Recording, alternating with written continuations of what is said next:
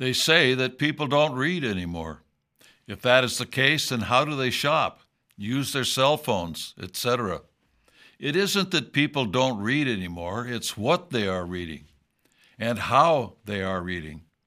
What do we mean by this? Well, part of the evolution of man has been the movement from reading hieroglyphics to letters of an alphabet to communicate. Funny thing, we're regressing back to hieroglyphics in the form of emojis. Part of the reason for this is it takes up less space on your phone to convey an idea, but there's another reason as well. People's reading ability is deteriorating. Major cities around the country are reporting that student reading levels are low and they're falling behind. As a result, they cannot learn other things as well. I thought that when you went to school, you learned reading, writing, and arithmetic, the 3 R's. Reading always came first. Otherwise, the rest of our learning was impossible. You have to be able to read to learn just about anything. At our school, Freedom Project Academy, we vet the students coming in from public schools. We're finding that many of the students are 3 grades behind where they should be. We have to either tutor them to bring them up or set them back to the grade level they test into. This causes a lot of heartache, as you can well imagine. Parents have to decide what route to take or stick with the public school system where they know their child is not receiving a good education. To make the problem even worse, the parents are beginning to show signs that they cannot teach their own children to read well because they lack the skills to do so from their own deficient education. In other words, the ability to read well is disappearing from the American population. This is a major problem because reading supplies the best means for educating, no matter what the situation. Every American should be educated about American exceptionalism and what makes our country great, the thinking behind the Declaration of Independence and the federal Constitution.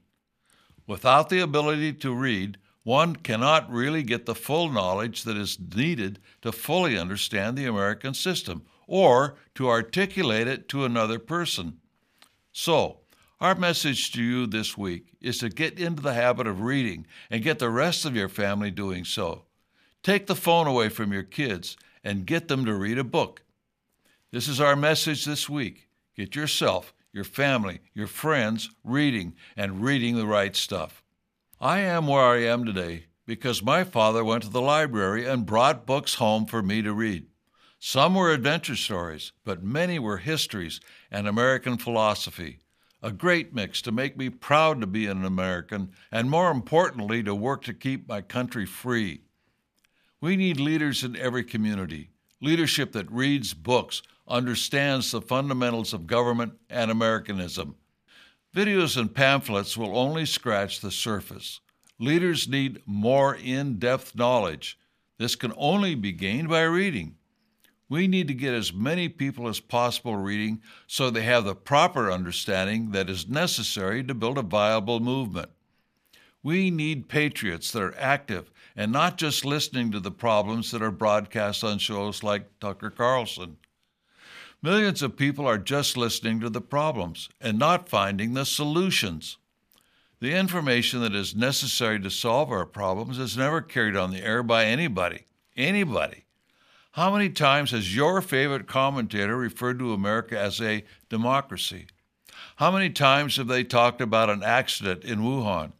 How many times have they talked about political blunders when the evidence screams deliberate planning? How many of these commentators give false solutions such as a constitutional convention or federal aid to local police, etc.? People need to educate themselves, and this begins with reading the right stuff. Here at the John Birch Society, we recommend reading the Declaration of Independence, the Constitution, property rights as sacred as the laws of God, In the Shadows of the Deep State, a century of Council on Foreign Relations scheming for world government, International Merger by Foreign Entanglements, and the Blue Book of the John Birch Society, and our latest volume, American Exceptionalism, What Makes America Great. These are a few of the basic primers on the problems we face and their solutions. There are a large number of books available which go further in depth on our problems and their solutions. Simply go to shopjbs.org to see what we have to offer. Also, read the Bulletin of the John Birch Society for the agenda you should be working on. Don't say that people no longer read. Some do. These are the people we need to reach and organize.